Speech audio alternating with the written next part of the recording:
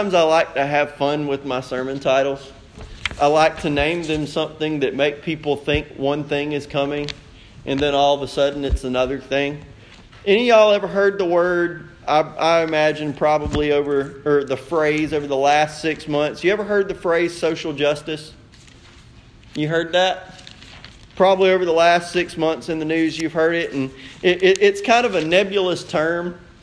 It tends to mean one thing to some people and one thing to another. Well, do you know that the Bible actually talks about social justice, but it means in a little bit different term. It means justice for the whole of society. Justice for the whole of society. And that almost for us sometimes seems like a pipe dream, doesn't it? That you can watch television and it seems like there's one set of rules that some folks get to play by and one set of rules that everybody else gets to play by. And it frustrates us because you're like, wait a minute, the point of justice is that everybody gets the same treatment. Right?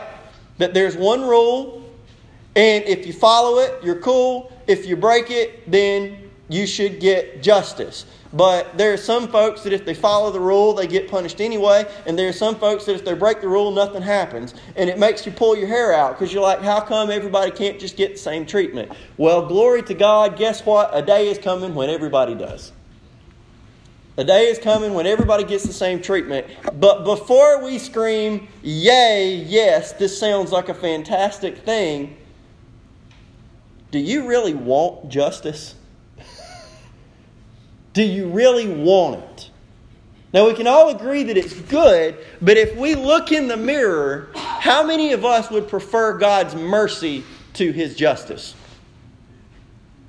I would much rather have God's mercy than His justice. I've seen it defined this way, is that grace is getting something good that you don't deserve. Mercy is not getting something bad that you do.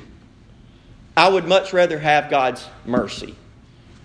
Well, we're going to look at Revelation chapter 6, verses 12 through 17, and and see what it looks like when God's uniform justice is poured out from heaven at the end of this passage we've been looking at the last few weeks. So, if you'll stand with me out of respect for the reading of God's Word, we're going to be in Revelation chapter 6, verses 12 through 17.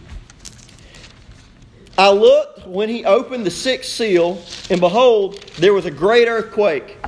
And the sun became black as sackcloth of hair, and the moon became like blood, and the stars of heaven fell to the earth as a fig tree drops its late figs when it's shaken by a mighty wind. Then the sky receded as a scroll when it's rolled up, and every mountain and island was moved out of its place. And the kings of the earth, the great men, the rich men, the commanders, the mighty men, the slave, the free, hid themselves in the caves and in the rocks of the mountains, and said to the mountains and rocks, fall on us and hide us from the face of Him who sits on the throne and from the wrath of the Lamb, for the great day of His wrath is come, and who is able to stand? Father, I thank You for Your word. I thank You for its brutal honesty and the promise that one day justice will be done. And Lord, I pray before that day, everyone in this room would find Your mercy so that they find that before they are given Your justice.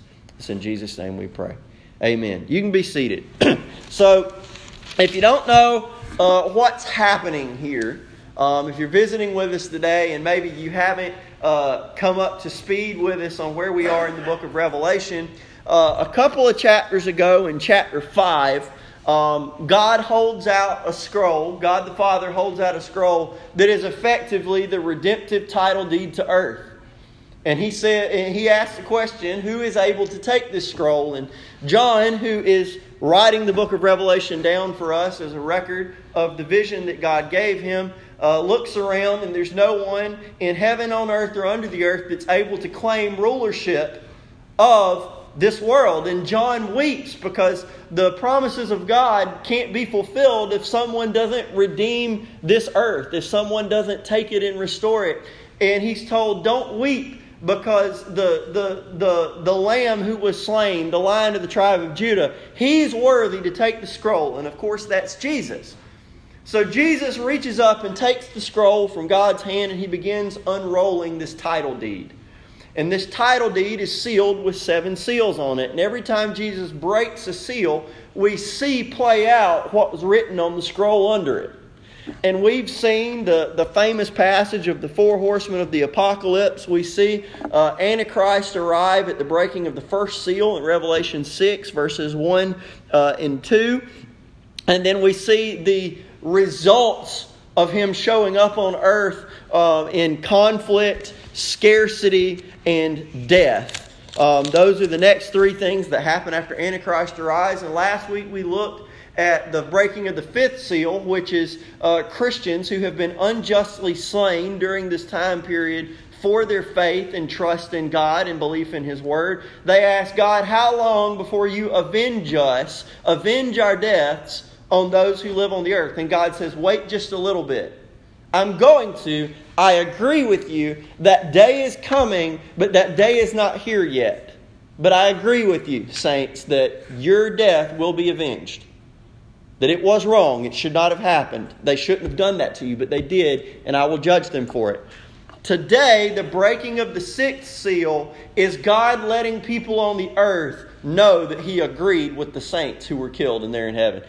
He tells the saints that He's going to judge those who live on the earth by giving them a white robe and saying, the day is coming. He lets those on earth know by what my Bible calls cosmic disturbances. Cosmic disturbances.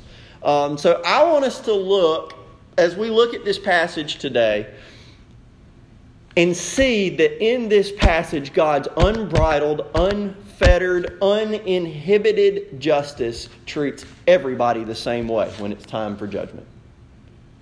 That God is ultimately and absolutely and perfectly fair. And hopefully what will come from this at the end is a new appreciation for His mercy. And if you don't know Jesus, by the end of today, an urgency to have a relationship with Him before you leave. So, first I want us to see that God's justice is fair because everybody will have the same knowledge.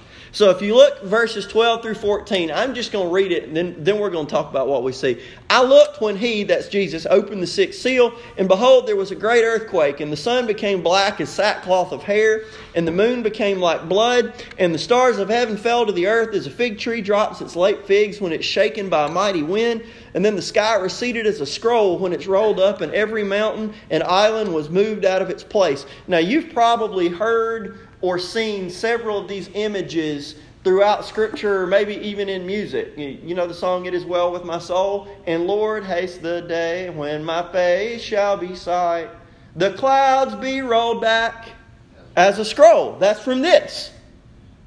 The writer of It Is Well With My Soul was looking at Revelation chapter 6 and saying that this day is coming. The day when the skies will be rolled back as a scroll. Y'all, Revelation's a hard book. Some of it is intended to be taken literally. Some of it's intended to be taken figuratively. And the hard part is figuring out which is which. Because if you try and interpret the figurative literally, you get in trouble. If you try and interpret the figurative, whatever I said, the opposite, you get in trouble. Okay? You got to be able to tell which is which.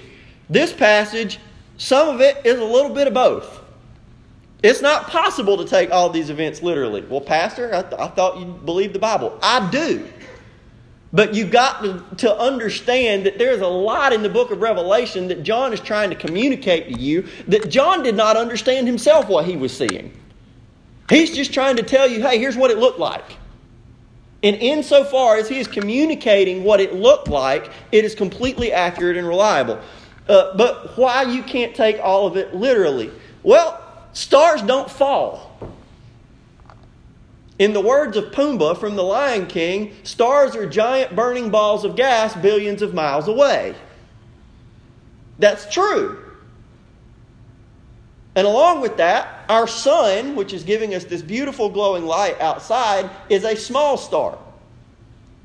Think back to your high school science books. How big is the sun compared to the earth?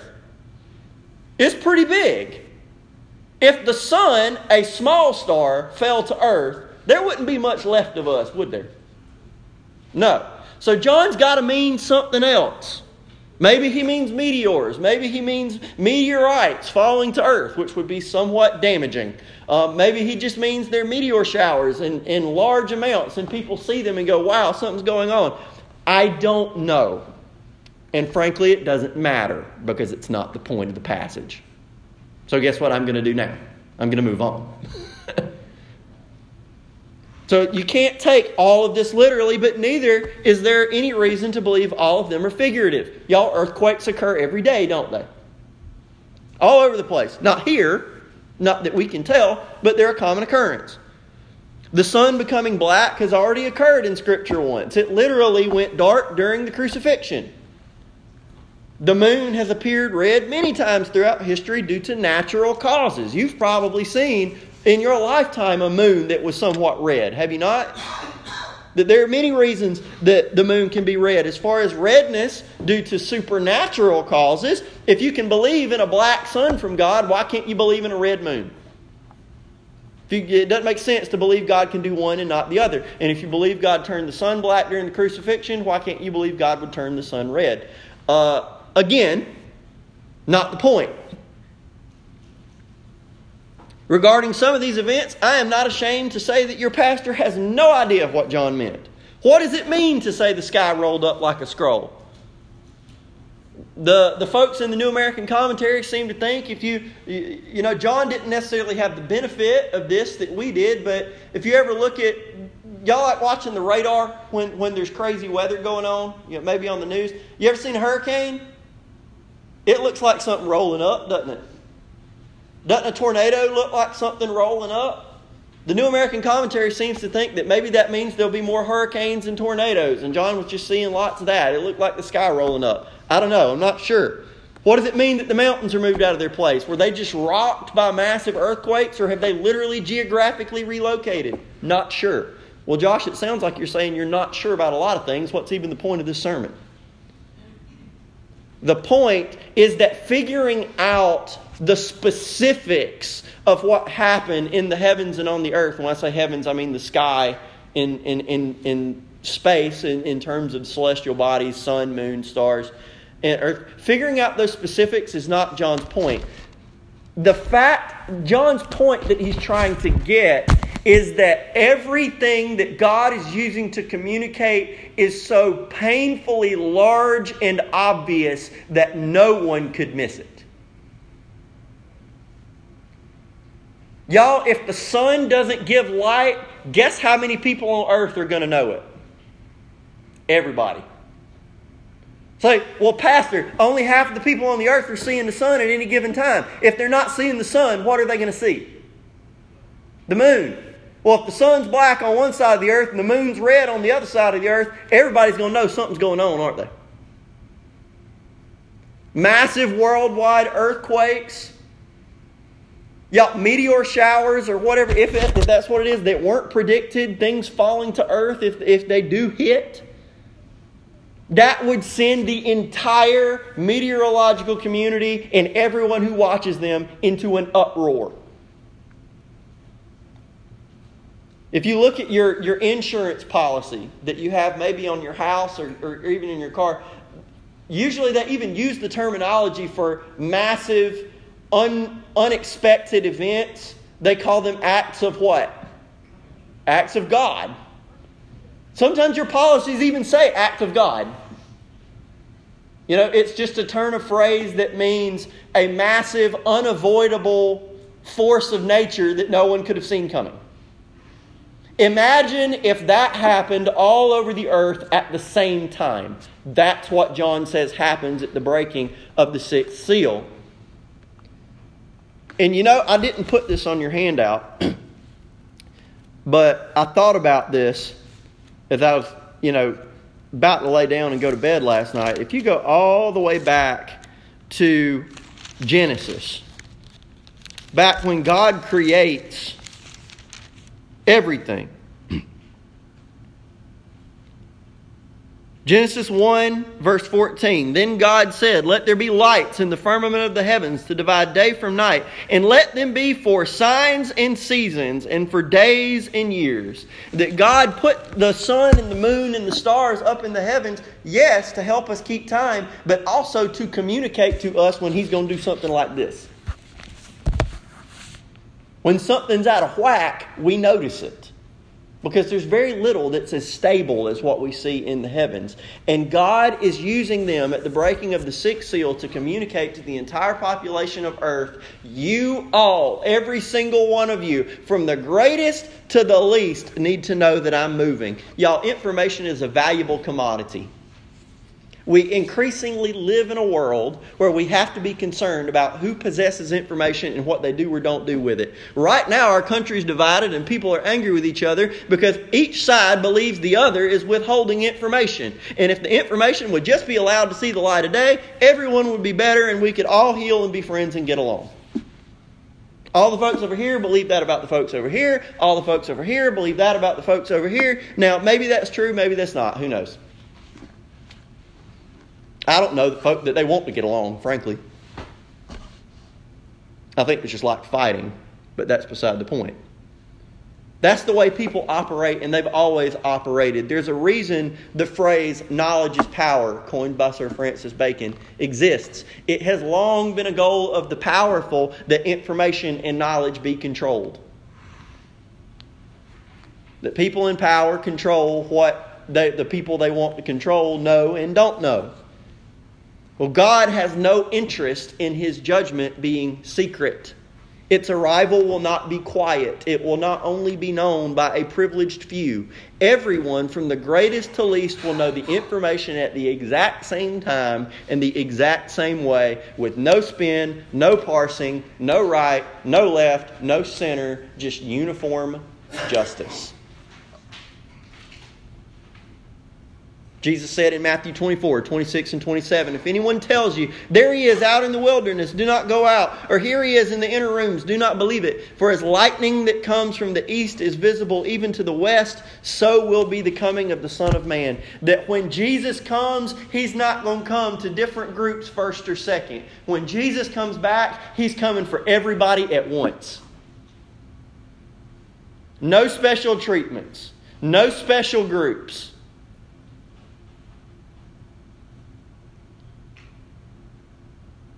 No, you get Him first, you get Him second. And by the way, at this point, the return of Jesus it's not a positive for these people. You'll see that in a minute. That everyone will have the same information at the same time. When Jesus comes back, it's not going to be a secret. Everybody will know. So first, everyone will have the same information. Second, everyone will have the same defense. I'm going to go ahead and give you a spoiler. Everyone will have the same defense, and that defense is none. None. Verse 15, "And the kings of the earth, the great men, the rich men, the commanders, the mighty men, every slave, every free man, hid themselves in the caves and in the rocks of the mountains, and said to the mountains and rocks, 'Fall on us, and hide us from the face of Him who sits on the throne and from the wrath of the Lamb.'" Now, important, does this sound like the words of saved people? If you know Jesus Christ, how many of y'all at some point, probably when life was going bad, you said, "Come, Lord Jesus. Come back, Jesus. We're looking forward to seeing you. We want you to be here." That you being here would make everything better. But what these folks in this passage are saying is, hide us. Hide us. Fall on us mountains. Fall on us rocks. Bury us under the largest mounds of earth on this planet so that we don't have to see the face of Him who's sitting on the throne. They don't want to see Jesus. So do you think these people are saved people? No. They don't have a relationship with Christ. They don't want to see Him. This verse actually closely echoes those to whom salvation was made available. This is not on your handout. Galatians 3:28 says, "There's neither Jew nor Greek, nor slave nor free, nor male nor female. You're all one in Christ Jesus." what Paul is saying in Galatians 3:28 is, hey, there are, as far as who salvation is offered to, there are no social distinctions. No financial distinctions, no national distinctions, no racial distinctions, no gender distinctions. That a man can be saved as easy as a woman can. An American can be saved as easy as a Russian can. A white man can be saved as easy as a black man can be saved. As an Asian can be saved. As a Native American can be saved. As a South American can be saved. It doesn't matter. Rich, poor, the same salvation is offered to everybody. That's fair, right? There's not a special way for one group to be saved and a different group has to be saved another way. This side doesn't have a lower cost for being saved than this group does. That everyone is offered the same salvation by the same God through the same Christ in the same Spirit, right? It's one Christ for everybody. We all get the same benefit for coming to Jesus. Love, adoption, grace, mercy. But if you reject that, everybody gets the same penalty. And these folks are starting to figure that out.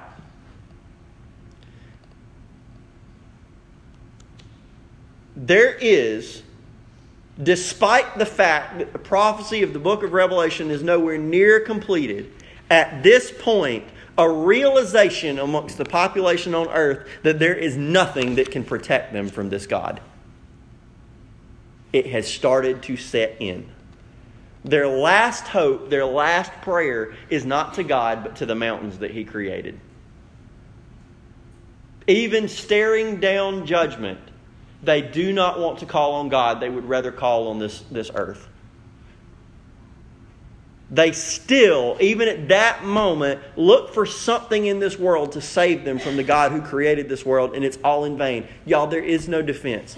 This is the warning that it almost makes me uncomfortable to give you, but this is what Scripture is saying at this point, so this is what I have to. I like warm, fuzzy messages. I do. Y'all know me. I'm a warm, fuzzy guy. I don't like being confrontational if I don't have to be. I don't style myself hellfire and brimstone, but y'all, I'm a slave to this book. And when Scripture gives a warning that is this stern, I have to give a warning that is this stern. That John's point here is that there is no hole on this earth deep enough for you to crawl into that the justice of God cannot find you. There is nowhere to go. There is nowhere to hide. There is no bank account big enough. There is no diplomatic immunity strong enough. There is no citizenship. There is no anything that you can have that will shield you from the wrath of God when He comes in justice when time is up. There is nowhere to go and hide. Jesus says in Matthew 10:26, "Therefore do not fear them, for there is nothing covered that will not be revealed, and hidden that will not be known. Whatever I tell you in the dark, speak in the light. What you hear in the ear, preach on the housetops." Jesus is saying it doesn't matter if you hide under the mountains and the rocks. I spoke the mountains into existence and called them to rise from the ground. Do you think that they would not uncover you at my command? Psalm 139, 7 through 12. You don't have all of these on your handout because I ran out of room, but I'll continue reading down through verse 12. The psalmist says, "Where can I go from your spirit? Where can I flee from your presence? If I ascend into heaven, you're there. If I make my bed in hell, you're there. If I take the wings of the morning and dwell in the uttermost parts of the sea, even there your hand shall lead me and your right hand shall hold me. If I say, surely the darkness shall fall on me, even the night shall be light about me. Indeed, the darkness shall not hide from you.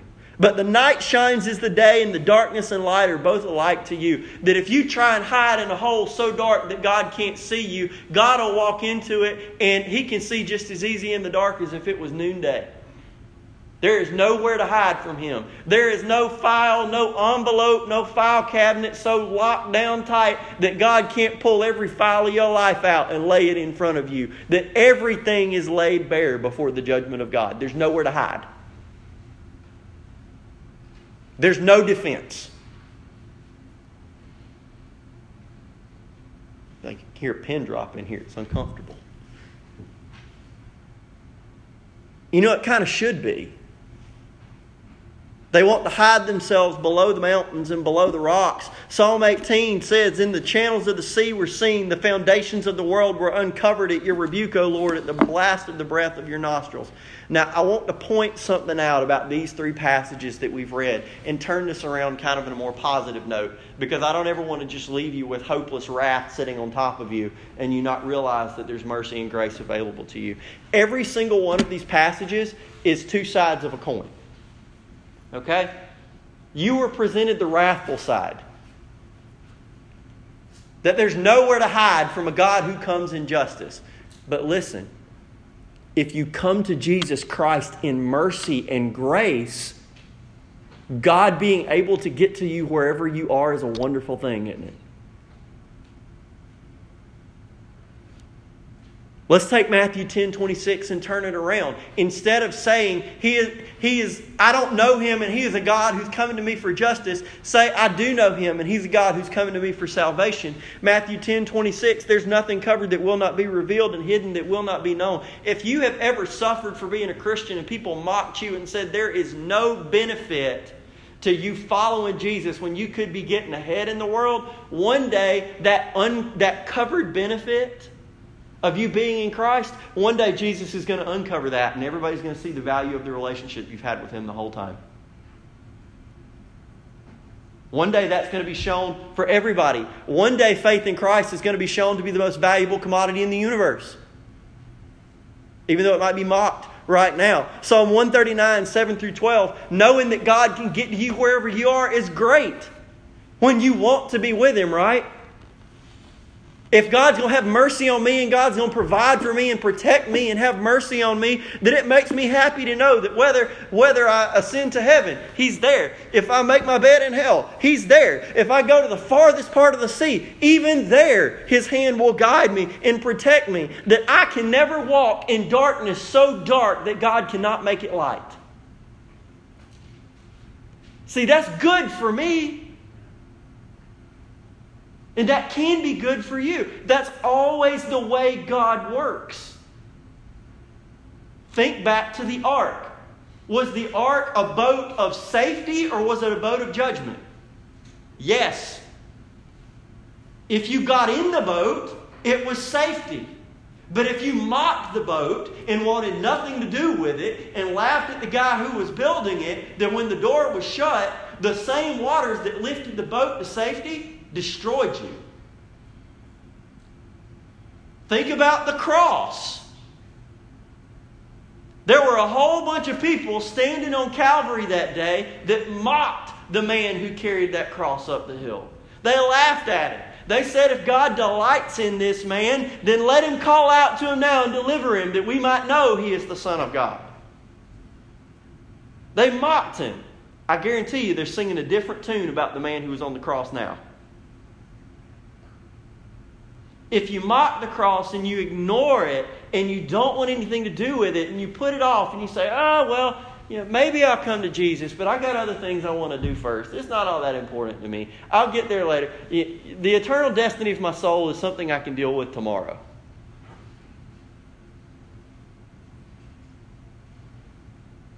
Fear the sudden justice of God. But if you know Jesus, if you have a relationship with Him, if you've come to Him and said, God, have mercy on me, a sinner, save me, Jesus, then what is there for you to fear?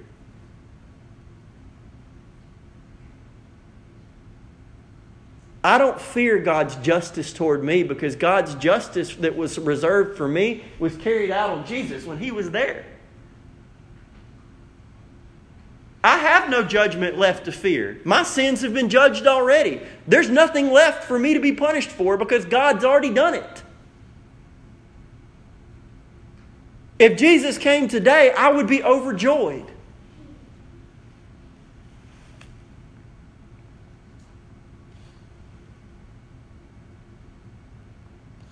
That everyone will have the same defense. And on the day of God's justice, that defense is zero. There is no defense. You're either ready or you're not. So everyone will have the same information. Everyone will have the same defense. And then finally, everyone will have the same standard of judgment. And this is where the rubber meets the road, doesn't it? Doesn't it frustrate you when some people get treated one way by the law and some people get treated another? That's the very basis of justice.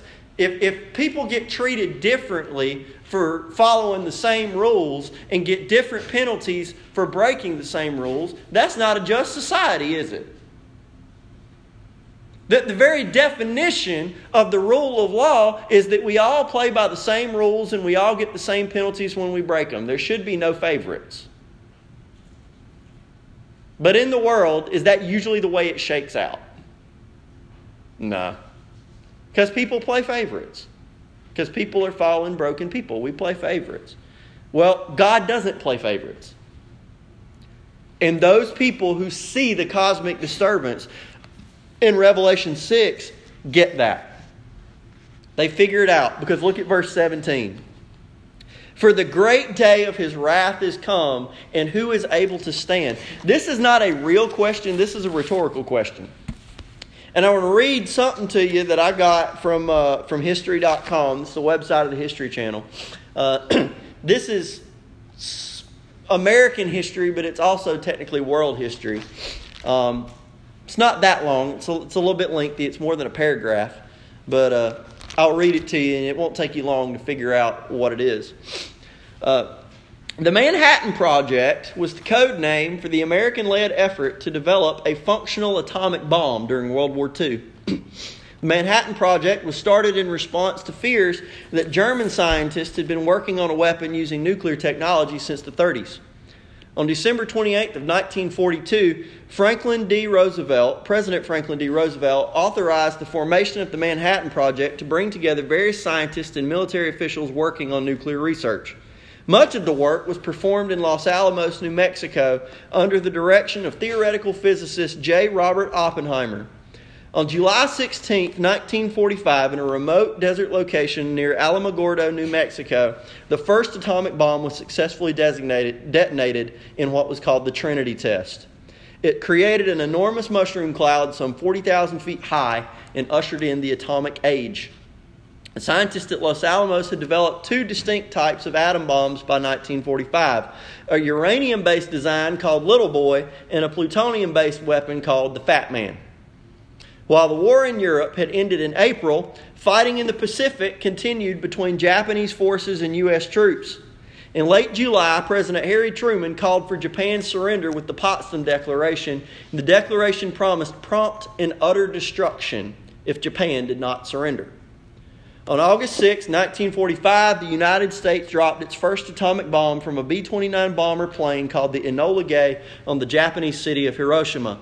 The Little Boy exploded with about 13 kilotons of force, leveling 5 square miles of the city and killing 80,000 people instantly. Tens of thousands more would later die from radiation exposure. When the Japanese did not immediately surrender, the United States dropped a second atomic bomb 3 days later on the city of Nagasaki. The Fat Man killed an estimated 40,000 people on impact. Nagasaki had not been the primary target for the second bomb. American bombers initially had targeted the city of Kokura, where Japan had one of the largest munitions plants, but smoke from firebombing raids obscured the sky over Kokura. American planes then turned toward their secondary target in Nagasaki. Citing the devastating power of a new and most cruel bomb, that's a quote, Japanese Emperor Hirohito announced his country's surrender on August 15th, ending World War II. Why did they surrender? Because upon the dropping of a bomb, the likes of which the world had never seen, they saw it and asked the same question people asked in verse 17 of Revelation chapter 6, who can stand against this? That they were faced with a power so brutal and so overwhelming that it did not matter where you hid, how thick of an armor you wore, how thick the metal plates of your tank were, that it would disintegrate you. So when Emperor Hirohito signed the treaty ending World War II, it was with the question, who could stand against this? What could we do?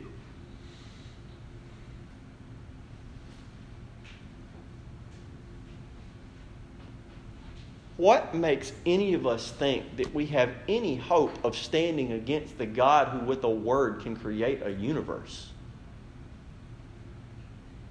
Have you ever sat down and dwelt on the immeasurable and total and absolute power of the God of the universe? Now, we throw around the term all-powerful all the time, right? You've probably heard the words omnipotent, that you've heard all-powerful, praise to the Lord, the Almighty.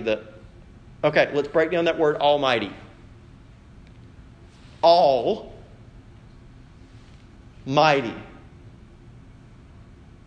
There is no possible victory against him if he has declared war. It is impossible. It cannot be done.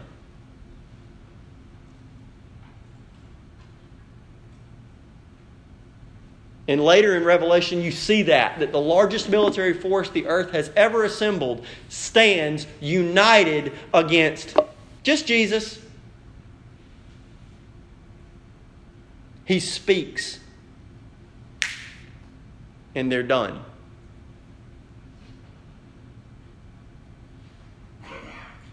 Heard a preacher one time saying, when you see Jesus go to war, it ought to scare you.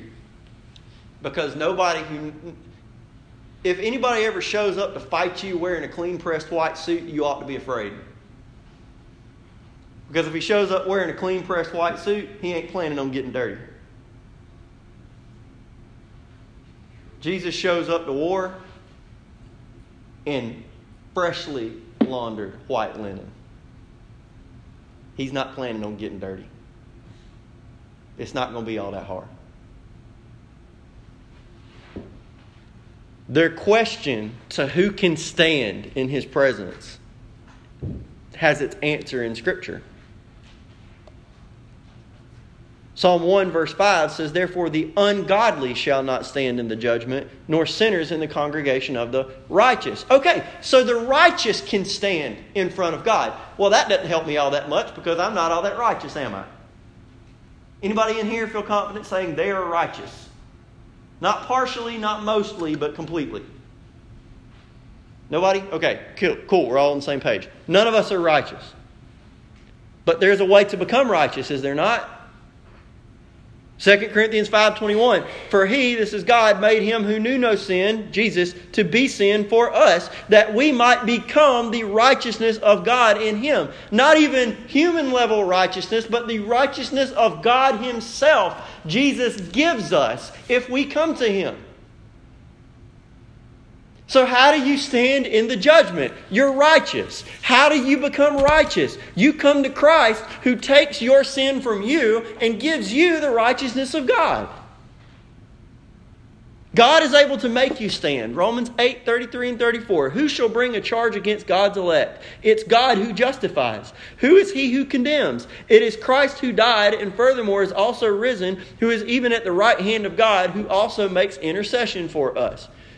This is Paul's way of saying, guys, the only one who has the authority to condemn you to hell is Jesus. And if that is the same Jesus who died for you to live, and you have a relationship with him, what makes you think he would undo the effects of his own work by sending you to hell? He's not going to condemn you to hell if you belong to him. He's not going to destroy you if he died to save you and you have accepted it. So we're about to have a time of invitation. That you're about to have a time of opportunity. Miss Joyce is going to lead us in a couple verses of an invitation hymn. And I'll tell you just a second what hymn it's going to be when I sit my stuff down. But I want to ask you this